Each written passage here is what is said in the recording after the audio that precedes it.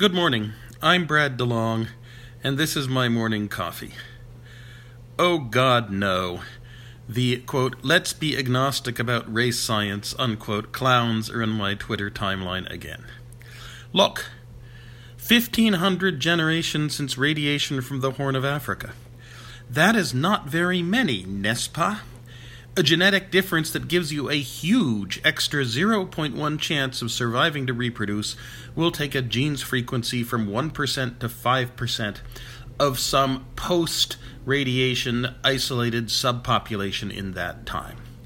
And so we see melanin and vitamin D, lactose tolerance and herding cattle, sickle cell and malaria, all things with an order of magnitude bigger than the 0.1% differential. Certainly, we see human groups, geographic groups, dividing along those lines in how they look. But other things like general intelligence?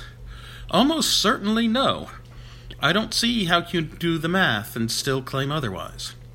And so I don't see how those who claim otherwise, or even claim agnosticism about whether it is likely that there are important differences between races, have done the arithmetic.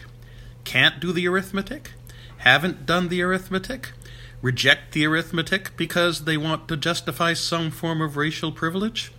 I really do not care. As Ezra Klein just wrote, quote, such race science is not forbidden knowledge, but rather America's most ancient justification for bigotry and racial inequality, unquote.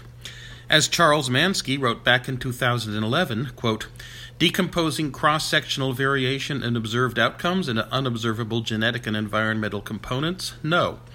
Measuring specific genes and using them as observed covariates when predicting outcomes? Quite possibly. I'm Brad DeLong, and this has been my morning coffee.